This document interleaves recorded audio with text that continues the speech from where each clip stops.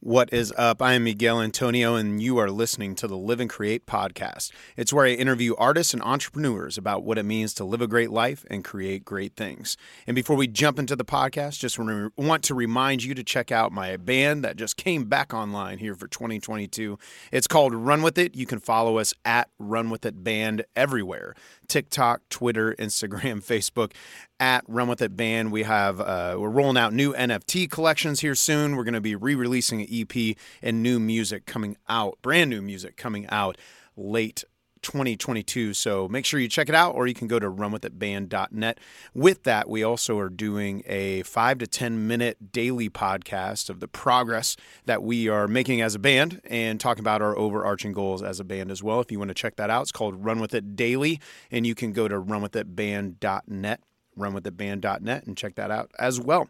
Now, getting on to today's episode. On today's episode of Live and Create, we have Nathan M. Weber. Nathan is a singer-songwriter and producer based out of Chicago, Illinois, and we met at an APCA College showcase down in Houston. It was right before the whole 2022 thing, the whole shutdown came. As my last tour as a solo artist, and we connected and just had great conversations there, so it was cool to have him on the podcast and continue those conversations. And in this episode, he shares about his journey of turning himself into a producer during COVID and how his positive focus carried him through these crazy past few years. We also talk about fitness, mental well-being, and the overall creative process. It's a great episode. Enjoy. The Live and Create podcast.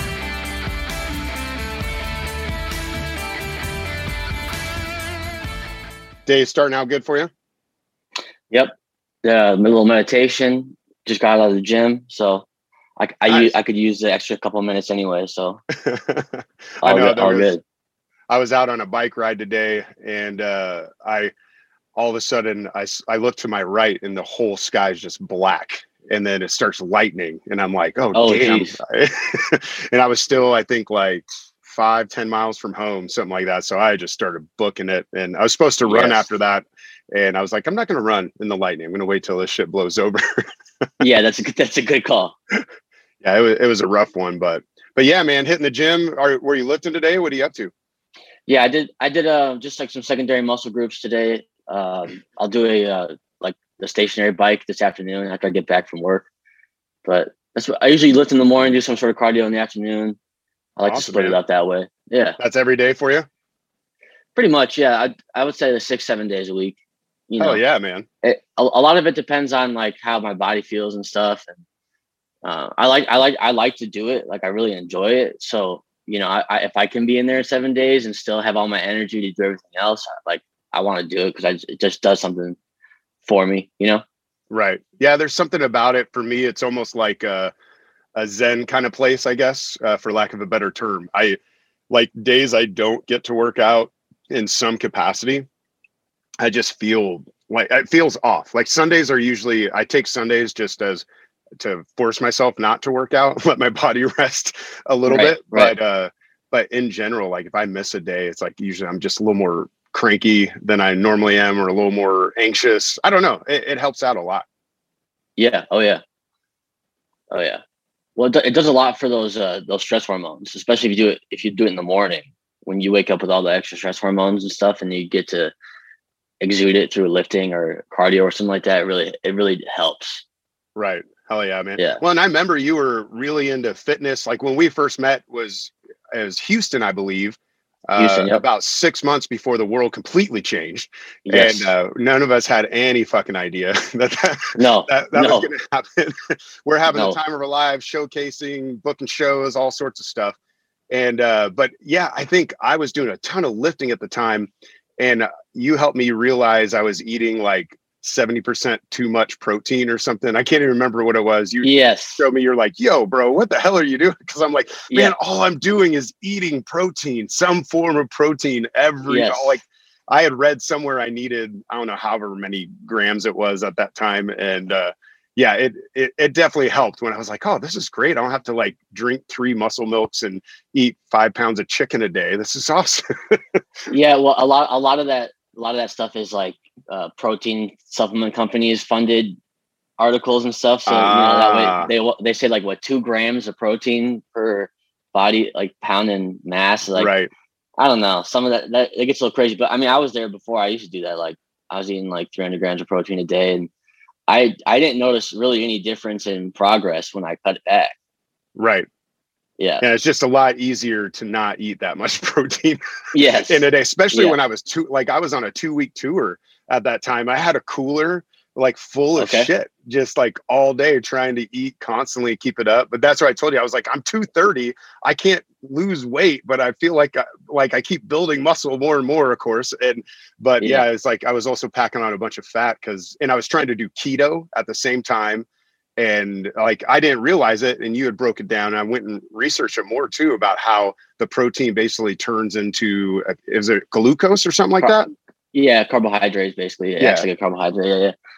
Yeah, and it like spikes it spikes your glucose or something like that. Like just kind of fucks your system, especially if you're trying to do keto. And I realized I was working against myself. Yeah, high protein and keto doesn't work too well. But no, that was crazy too, because that was my first time ever doing one of those showcases. Yeah, and I booked my first couple like college shows and stuff, and then of course it never happened. Exactly. Yeah, I had some stuff where like, we'll bring you in the spring and. Yeah, the spring we were all like figuring out what the hell life was going on. But for the listeners, we were at a APCA. Was that APCA Nationals? I can't even remember which one it was. I believe so. Maybe it was APCA Nationals in Houston, where we basically just get up in front of a few hundred college students and showcase. Yep. And if they like you, they book you, and ideally. But then COVID happened, and so are you looking to do any more this upcoming year? Any more showcases now? Yeah. So right now, during COVID, I taught myself how to produce and nice. And just like work inside the DAWs and things like that. So I'm actually doing a lot more of that for other people. That's awesome. I do need to get around to producing my own things, but right now, like the things I'm getting paid for are not my own things. So once I get my own project off the road, I'll probably be looking to book some shows again. But for now, I'm really liking this production thing, and I'm doing some writing and stuff. So that's kind of where my focus is right now. That's awesome. So you had not produced at all then before COVID started, and so correct. Was it right in the beginning? You're like, shit, I got to leverage this time, or was it a process for you just to jump into that?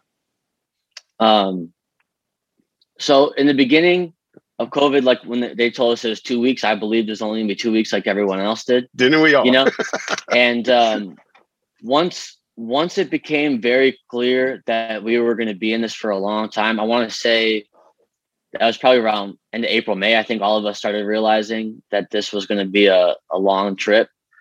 I was like, I can't go a year without making music. And I'm not, no one wants to get in the studio. No one wants to be in those close quarters and stuff. So I basically bit the bullet. I already had like Logic on my computer and stuff. Like I was around a lot of producers when I was living in California still.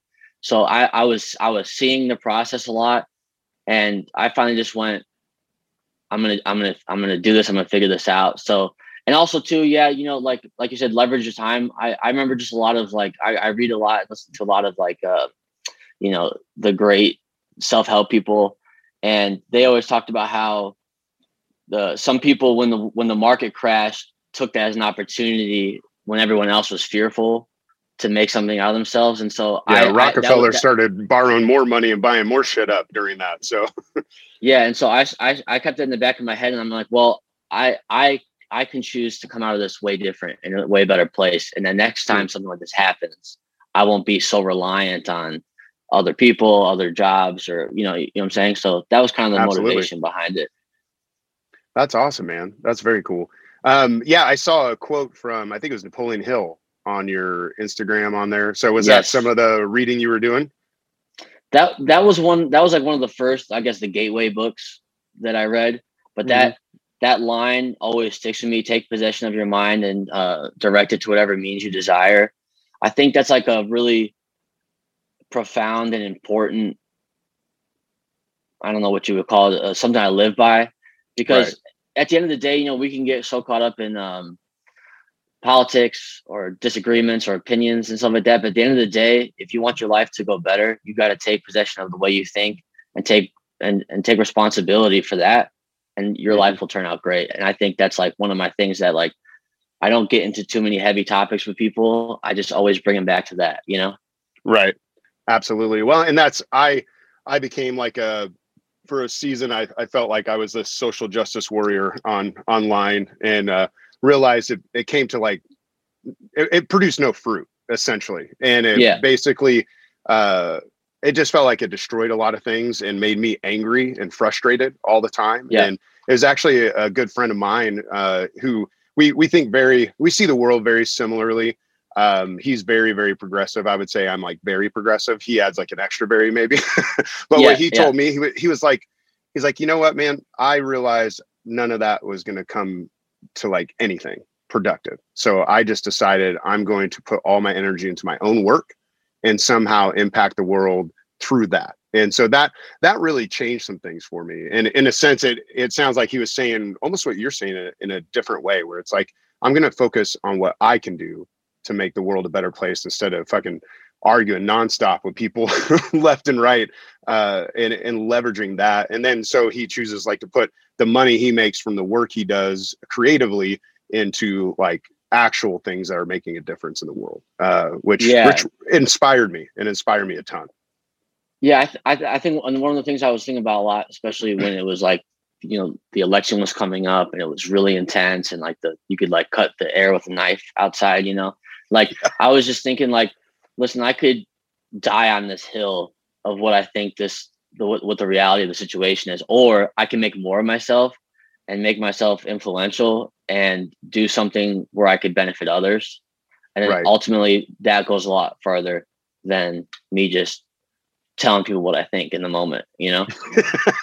Right. Our opinions will save the world, right? Is that? Yeah. Yeah. Well, there's another, often think. To come back to Napoleon Hill, there's another quote where he says, opinions are free and they're worth just as much. Absolutely. It's so true. So I always think about that a lot too. Cause you know, I get charged just like anybody else. I get emotional about certain topics, but I always ask myself, is this an opinion, or is what I'm about to say even database or not? Or is it just my emotional opinion in the moment? And if it is, I just try to keep my mouth shut, you know? Absolutely. And then when I think of the online stuff, is typically I'm arguing with people that I never see, where I've gotten some pretty heated arguments with friends over the last year, probably caused some strain, but the difference is we actually know each other and we care about each other. And you can, over time, you can work those things out where, and find understanding. Where a lot of people is just like almost like faceless people, where it just turns into fuck you, fuck you, fuck off. And to no benefit of anybody, no growth in knowledge, like you said, and data and understanding what the world really looks like. So yeah, I feel that, man. That's cool. And it does seem like following you over the pandemic, it seemed like you really did go on this, I don't know if you call it spiritual, but like, is spiritual such an ambiguous word, but some kind of journey for yourself, maybe an inward journey of growth during that time.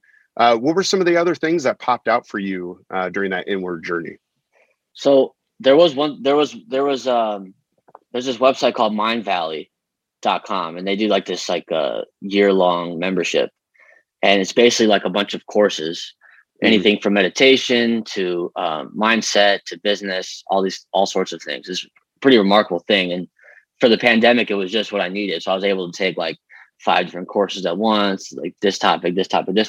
So there was a lot of things too. Like, I think like a lot of us, we our eyes were open to a lot of the way that things work that we maybe didn't know that's the way it was before, but we had all this time to like kind of observe it and sit back, especially those of us who are more like seekers, I guess you would say. But I think a lot of things that popped out for me were like, I grew up in like a faith-based community, and a lot of what I was taught was like always get a ton of advice, always ask, basically get permission when you're gonna do something, you know, like. And so a lot. I grew up with a lot of second guessing in my life, right? Yeah. Like not trusting my intuition, not trusting what my emotions were telling me, not trusting like my inner wisdom and stuff like that. So that was one thing I really decided to go after last year, was to tap into my intuition, learn how to use that, of course, creatively. That's like where all the sauce comes from anyway. But also too, like when I decided to move back to Chicago, that was like an intuition based decision. I wasn't second guessing it. It just felt right. It felt like the right thing to do. So that was probably one of the best gifts that quarantine gave me. It was like, and even too, with like the fact that I'm able to even get hired for production already within a year. A lot of that is because like when I'm producing, I'm letting the intuition guide the process as much as possible. And if I get too heady about a situation, or I get too in my thoughts about the project I'm working on, I put it away, because I'm about to ruin it, you know? Right. So that's awesome, man. I love that. I love that, because I know for me, it's funny. I didn't grow up in a faith-based world, but in high school, I like gave myself fully to that kind of world. And so for a good, I would say 20 years, I can relate to what you're saying. It was this, at least the environments, I'm sure people are listening right now and they're probably like, no way, that's not the way I grew up in my faith-based world. If not, that's cool. But my journey was similar, where it became this thing where it's like you had to have mentors, kind of like almost sign off on things, not officially, but it became this place of not trusting your heart. Ironically, it was one of my last pastors, who he was the first person to ever challenge me in that idea of actually trusting myself and trusting my and going after the questions I had. I say ironically because it was actually that journey that led me to walk away from the faith. But I'm still so grateful to his mentorship in that, because it was the first time I had learned to like really grab a hold of like, here's the thoughts that I'm having, here's the questions I have. I really want to wrestle these out and see those. And then like I'm smiling. Obviously people don't see this on video, but I was smiling as you were talking, so big, because creatively, as I've been in the studio, me and the producer I'm working with, it's been that same process of like, I don't know, fuck it, let's try it. It feels good. Does it feel good? All right, let's do it. All right. And then you just keep building and growing. And it's a fun process to embrace that in creativity. I love it. Yeah. Yeah. I want to say too, because just in case there are some faith people watching, like I don't regret my childhood growing up in there. Like I definitely have a lot of great things that I didn't work for because I was in that community.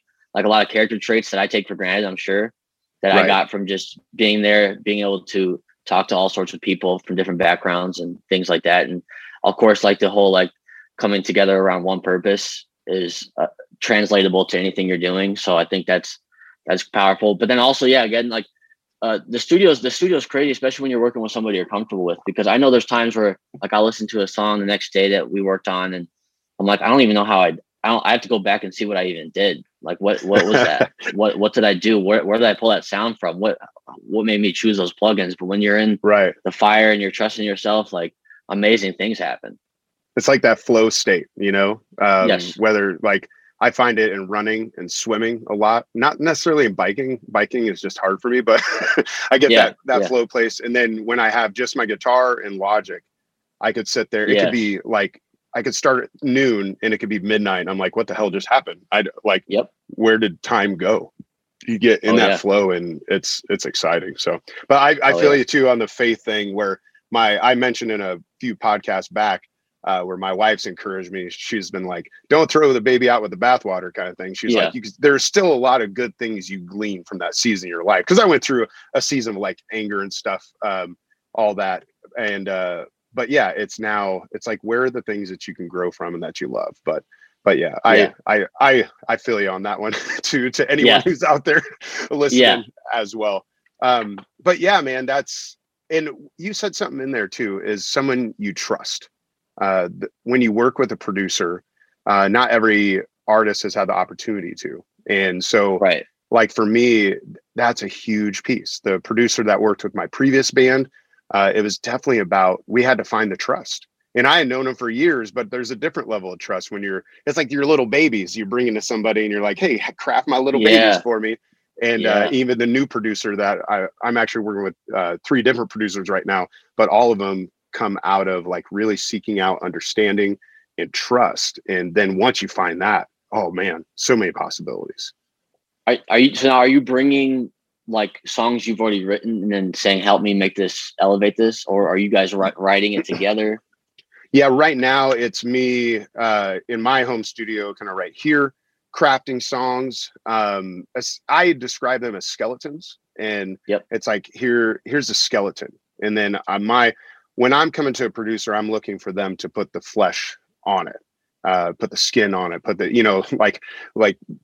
kind of dress it up in it. Yep. What I love, what I'm always looking for is someone who can take my vision, get my vision, but then say, guess what you didn't see? And then suddenly it becomes this new, fresh thing my hope is that whenever I go perform it, like if I'm doing a solo acoustic show, I hope my song sounds different than on the recording because I want a different vision. And then when I play it with a band, even then I want to discover yet a new vision of that same exact song, if that makes sense. Absolutely. Because and also too, when you bring players into the mix, they bring all their years of experience to it. I always love to send, say I get a song almost done, but something's missing. I'll just send it off to a keyboard player. I'll send it off to a bassist, or I'll send it off to sometimes, rarely, other guitar players. Right. And just to it's missing something. It needs something. And then normally it comes back and you're that whatever that was, that's what we were looking for. Yeah. Yeah. I do. Oh, go ahead. No, it's all right. Go ahead. I was just going to say, I'm doing a couple different type of production right now. I'm wearing different hats depending on who I'm working with. I'm sure that's with every producer, but for instance, I produce for my sister, and she's a amazing songwriter. Yeah, I was seeing that you were sharing some of it on your page as well. Yeah, and so that situation is different because there's no song exists before we come together, and then we leave after a night, and there's a song exists now, and a lot of that has to do with, of course, we know each other. There's a lot of trust. We know each other our whole lives, obviously, but we come in, we start with something simple. Usually I'll start as simple as a bass and a sub bass or something like that. And then that's one of the best places to start. I love a good bass synth, man. Yeah. Feel it in your chest, dude. that's one thing that production taught me was how important bass lines are, of course I knew it. I've always had a bass player around me, but until you're producing and then you add that bass line in, you're oh my gosh, what? And so we'll start that simple, or maybe some chords and stuff until she gets excited. And then usually she's I need to get on the microphone, and then we'll track it all, and then we'll go and dress it up later. So that's a different process. But I have someone I'm working with that's like you, where he's bringing me a full song. He's been playing it out forever. He's got his way of playing acoustic. He's not necessarily a theory genius or anything like that, but his songs are awesome. So then that comes with hey, let's wrestle this arrangement to the ground and let's hold it down so we get something that a skeleton we can work on. But that's just a totally different approach than just creating a song at night, Absolutely, man. What do you find more enjoyable, or do you like each one for its own reasons?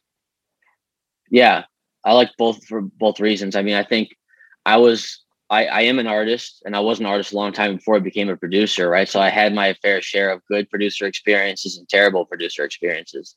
And, I don't know who said this, but I think a lot of people have said this, but if you keep on identifying a problem, you're probably the one that needs to fix that problem. You know what I'm saying? Yeah. That's the thing we say at our house a lot, to be honest, where it's if you find yourself in that same situation over and over again, sometimes you have to start looking internally, even to the point where maybe it's just you're choosing the wrong situation. Maybe you're not doing something wrong, but you might be just choosing the wrong person or wrong situation. So there's some kind of ownership that you got to take. So exactly. So I think I enjoy the production process because I understand the plight of the artist. I understand artists are paying money, of course, for the time and to get it done. And then of course the artist has all this passion, all this backstory, and all this intention to get it out there. And most people want to play for hundreds of people, thousands of people. Most people want to get it out there. They want people to hear it. Right. So I think I understand that from an emotional, internalized standpoint. So I enjoy whoever I'm working with. Anyone that wants me to help them is exciting because I just know what an honor it is. You know what I'm saying? Mm-hmm. And so I don't know, there's of course, creating a song in a night is a rush. That's such a thrill, but also too, once you get past that wrestling phase with someone who is bringing you a song and you get the arrangement locked in, you start dressing it up, and then that artist gets pumped about it. Oh yeah. That first time they're like, oh my gosh, they get it, then that's almost more rewarding because of the wrestling that took place beforehand, That's cool. Yeah. So I enjoy both of it. Yeah. So going through the struggle of it, and what does it look like for you? And I know it's been a short time for you as a producer, but what does it look like for you to gain that trust with an artist? You're just doing a good job, man, you know, and like going the extra mile, like doing more than you're paid to do, you know, and like, I think that's the big thing, you know, and like, for instance, like, if I sell songs too, I basically sell skeletons, you know, like it's like giving them a great song. Like you want them to think like, how come he didn't keep it for himself, you know? Right. And then also too, again, like putting that work into a production where like, it's like, you're putting so much work into, you would think you're the artist behind it. And that the artist is like, wow, this person really gave above and beyond. Because that was one thing I struggle with producers is like, I would, not all of them, but some of them you would get with them and then they'd be like, I'm going to work on this. And they send you what they told you they worked on. You're like, it sounds just like it sounded when I left. You know what I'm saying? Yeah. And like, thanks. Yeah. It's like that always rubbed me the wrong I'd like way, my $1,600 back, bro. Yeah. It's like, oh yeah, I mixed it and did all this stuff to it. And I'm like, okay. And you're like, you're trying to like struggle to hear what they did to it. You know? Yeah. Like, I don't ever want that to be the case. Like I want it to be like, okay, we're done. I told you I'm going to do something to it. And the next time you hear it, I want to blow your mind. So I think that's a trust thing too. Like I'm invested in this when you don't even see me. Right. Otherwise, like if they only think that you're working when you're getting in front of them, you know, that I think that kills a lot of trust too, you know? Yeah, that's huge, man. Cause it really hits on what I'm looking for in really anyone I work with in the industry, whether it be like on any piece of medium that's going to be part of building a music career, is the idea of vision.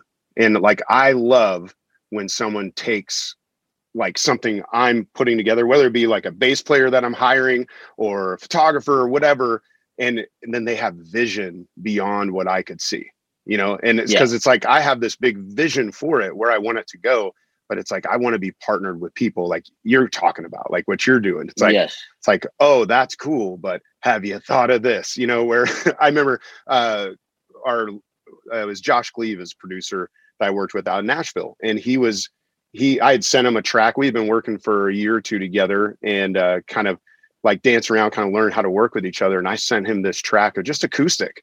And then he sent me this thing back with like a dubstep, like almost like remix version of it. And I was like blown away. I was like, I had never imagined that song that way, but now I can't unimagine it because it's way cooler than what I did. And yeah, that, like you're saying, I think that does, at least for me, an artist like me, that would earn a huge amount of trust, because that's everyone I'm working with. Matt Richards is another guy I'm working with right now.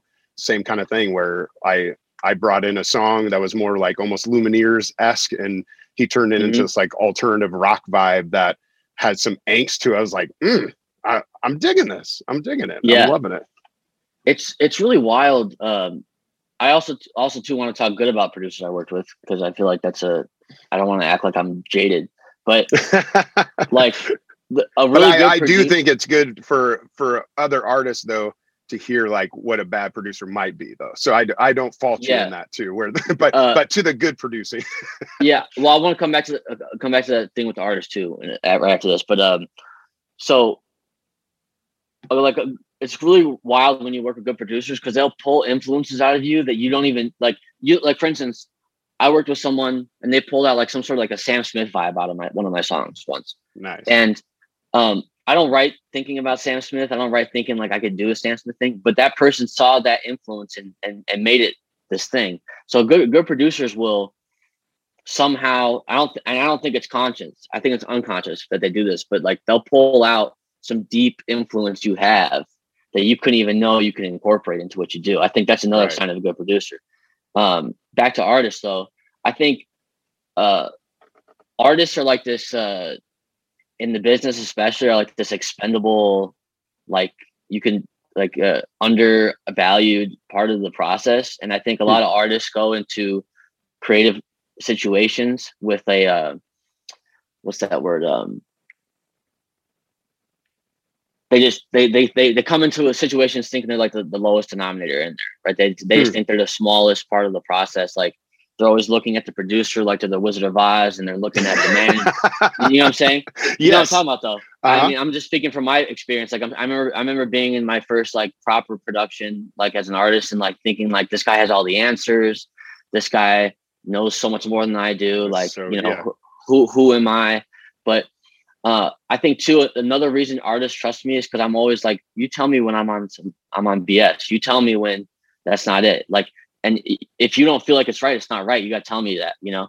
And so I think that's another thing too. Like, I don't take anything that I do personal. Like, if you hate it, then tell me. Like, that's another thing too. It's like, I want this song to be amazing, and I want you to want to play it. Like, I want you to want to show people. I want you to want to share it. I want you to want to play it live this way. Right. Mm-hmm. Like, that's something too, I think the artists need to understand is like, this thing revolves around you. Like, this music business revolves around the artist. And walk into these situations, first of all, you're paying people anyway, right? Yeah. And then they automatically have to do what you're saying. But at the end of the day, they work for you. yeah. Be more confident, and you're ultimately the one that has to go out and make this record happen after it's done. Mm-hmm.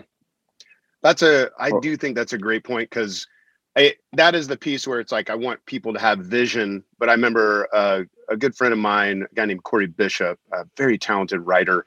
That was one thing he said, because he had moved to Nashville, and he was like, he had like a term for it, like, I Nashvilled up that, or it's some kind of like little term where basically he's like, this town is great, but sometimes people just shit all over it because they have a whole different vision than you had. So like his encouragement to me was hold on to your vision, even as people are taking it. And it was really good advice, because I remember the first band I was with, we had like a development deal.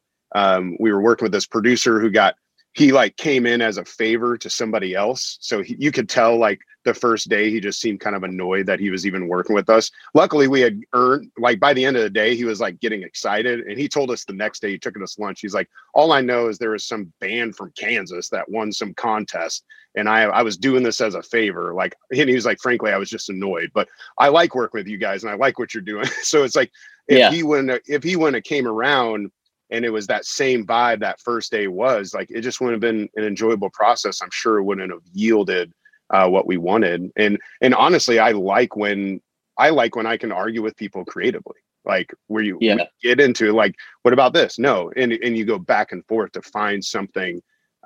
Usually I find in those where there's like that headbutt in a way, I think usually it gets you to an even better idea that wasn't A or B. Like there's a C somewhere in there as you wrestle it out and figure it out together. So I think that's a great perspective that you're talking about. I love it. Yeah. Attention's huge. It's just like life, you know, your life always comes to a head at some point. It's like always on the other side of that is the best next thing. Yeah. And it's like that creatively too. Yeah. Definitely, man. So when it comes to your own writing, though, what does that look like for you? What is your process when you're crafting your own songs look like?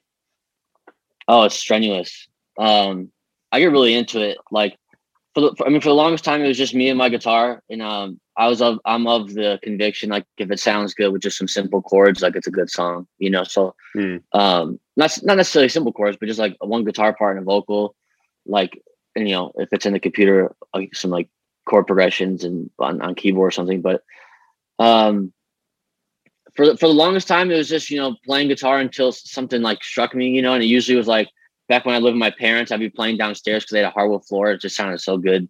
Oh yeah. You know, on the hardwood floor. And then usually like what would normally happen is like, oh, you know, like I get taken away by emotion. I want to sing, so I'll just go sneak up to my room and just write in private. I do like to write in private. I don't like when people are around.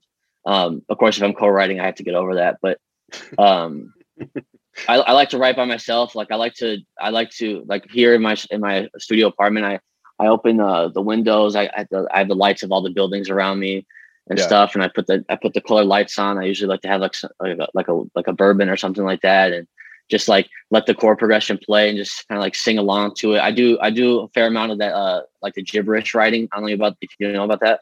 Yeah, where you just kind of mumble over with a melody. You're trying to find a melody and a vibe. Yeah, it's maybe words pop out too if you're super lucky. So I do a lot of that now because the volume's higher. So I don't have enough time to really wait till the words strike me these days, but I mean, that still happens. Yeah, I got to turn some shit out too, man. Yeah. Like, we got to get this going. Sometimes I get those beautiful melodies from above, but sometimes, I just have to work through it. And normally I think more times than not, you find something and then the topic kind of just presents itself to you. But I guess for a practical purpose, for someone that's listening who maybe has a hard time of writing, what you do is you find a great chord progression that you love, that makes you feel anything, right? And you're like, oh, I love this chord progression. Put it in, if you could loop it on a looper, or if you have Logic, put it in Logic, loop it, and then just start humming over it, melody over it, and then again trust your taste, I guess you would say. Like, hey, I like that part. That sounds like a verse. Don't think twice about it. Put it out there, lay it out the way you want it. Put some words to it. Start to fill out a topic. Create that story in your mind of where the song's going, and then do the same thing with the chorus. And you could make a song pretty quick. And then so that's what I like to do. So usually I try when I sit down. I do it at night.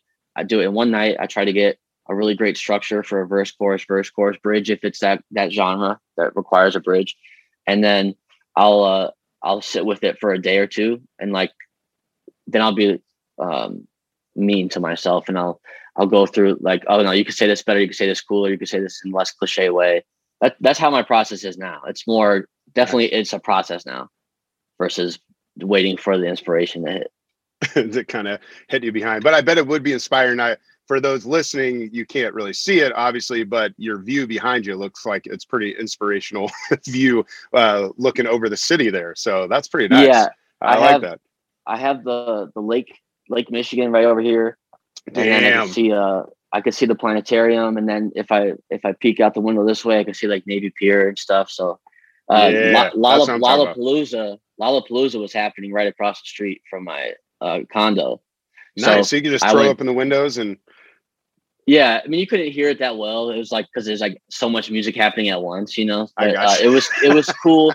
It was cool to be around the energy of it, though. I bet. Yeah. Yeah. Now you said you're selling songs as well. Are you getting more into like licensing, or are you selling songs to artists specifically to then record and put out? So I just got approached to do some licensing stuff recently. So I haven't successfully done that yet, but I'm sure it'll turn out to be something. The person I'm collaborating with somebody, and then they have a history of being successful at that. So I will be doing that.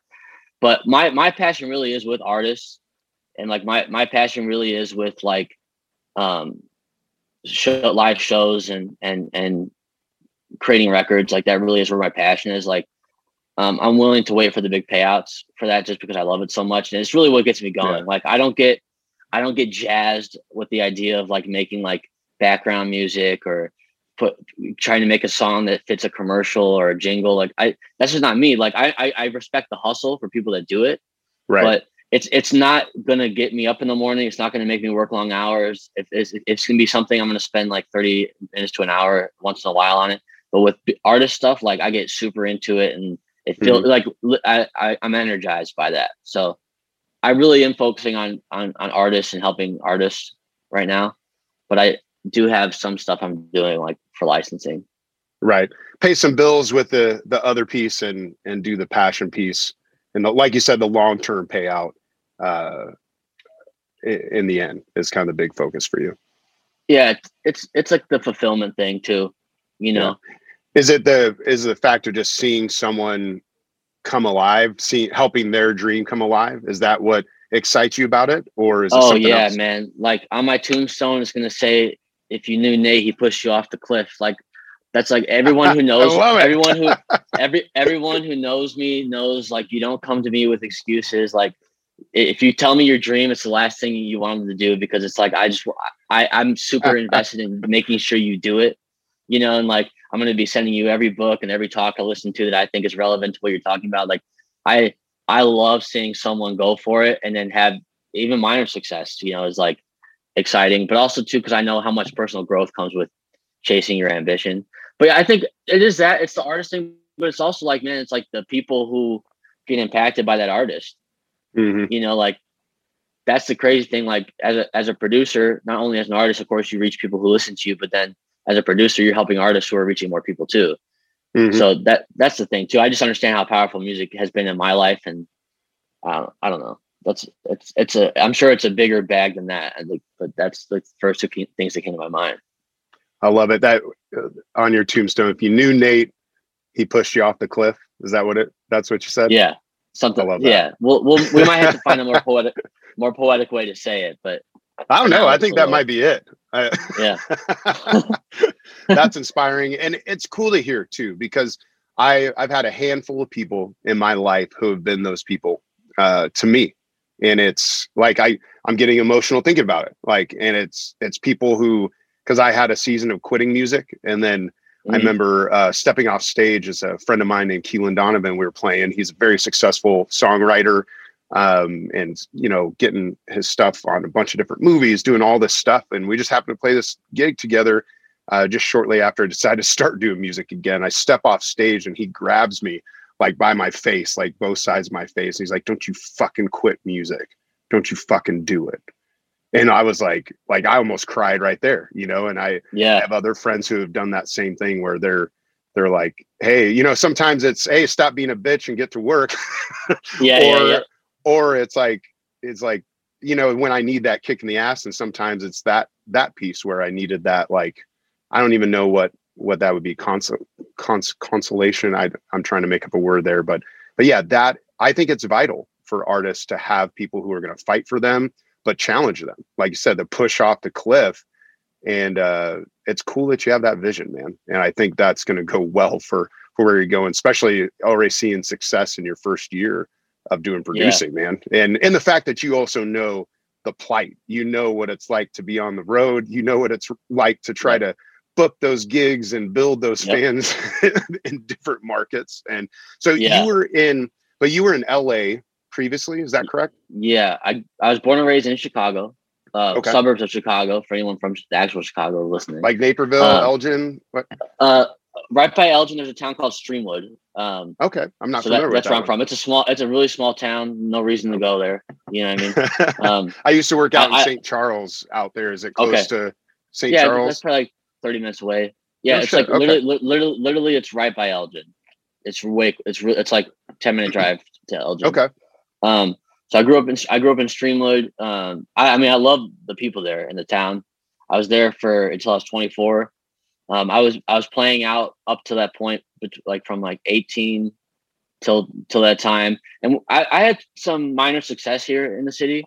Like we played House of Blues quite regularly. Like we had a pretty good crowd, but a lot of it was like hustle. Like it was me out there selling tickets, me out there like kind of pressuring my homies to come see me. It was like we had some fans that weren't our family and friends, but like most of it was just me like getting my homies out there. And so I don't know. My girlfriend was in California for school, and everyone was like anybody with any advice that doesn't really know anything. Like you need to either be in Nashville or LA. Where it's like So I was like, well, my girlfriend's in LA, so I might as well do it. Right. And so yeah, I went out there. I had 2 suitcases and my guitar, and no job lined up, no car, no nothing, and like that's like the perfect LA story, bro. That's I had a place to stay with someone I met out there before, and because my girlfriend was living with her parents, and I just figured it out. So yeah, I was in LA for a long time and learned so much though. Like I thought I was going to stay there forever and like build up to the point where I could have a Malibu house and stuff, but it was really the lockdown that set me back here, because I hadn't seen my family for like a year. I knew California was going to take longer to open up than Chicago would, and I needed to make some money and stuff. So yeah, came back here, but it's been great being back. That's awesome, man. Well, man, it sounds like you've had an adventurous year and a half, despite COVID, despite a long lockdown in that. And but unfortunately, I got to wrap to the last 2 questions. I feel like we could talk about all this music stuff for a while, man. It's been cool hearing that story though. I think there's going to be artists. I know there's artists who listen to this podcast who are just starting or early on. And I think that'll be some inspiring stuff for people. And just anytime I constantly try to talk to other artists about the concept of working with a producer and how valuable it can be if it's the right one, if it's the right fit. And I think you help pull the curtain back in a really a great way to show people like, here is the value of it and how powerful it can be as an artist and how essential really it is. But for the last two questions, for you right now, how would you define living a great life? Ooh, I got chills. What Earl Nightingale says, the gradual realization of a worthy ideal, you know? And I think that gradual realization is so important, especially for artists, because I think there's a lot of artists listening to this, musicians even. Like, you know, there's the story that the person got discovered when they were 12 on YouTube, or like the person who was playing some bar and then got rescued by a label or something like that, is like how we think this thing works. It's not how it works. It's gradual, you know, and gradual can mean a year, it can mean 5, it can mean 10. Like in my case, like I've been at this for 10 years, but celebrating, gradually realizing what you want to be doing and doing more of what you want to do, and making a living at it, I think is like the best measure. And celebrating little wins. Like if you could buy yourself a dinner with your music money, the first, like I'm telling you, like that pizza tastes so good when you buy it with the money you made from music, you know what I mean? Yeah. So, yeah, I think understanding this can be a gradual thing, but celebrating that and making sure you're observing those kinds of things. I guess that's what I would say. That's awesome. And yeah, that perspective, the gradual growth. Do you know Gary Vee? Do you listen to him at all? Oh yeah. Love Gary. Yeah. Yeah. I love that guy. My wife jokes that he's my personal savior now. He's Gary Vee's my new Jesus. But one thing he says is like everything is just one more step for him. And I think you probably heard him talk about that, where like he had that big TV show and people are like, are you excited? This is your big break. And he's like, big break? It's just another step. Like, I'm just going to keep going. I'm not to where I want to be. I just keep going each step, and each step matters. And that was a huge perspective shift for me, I think, too. Yeah. So last question, how would you define right now creating great things?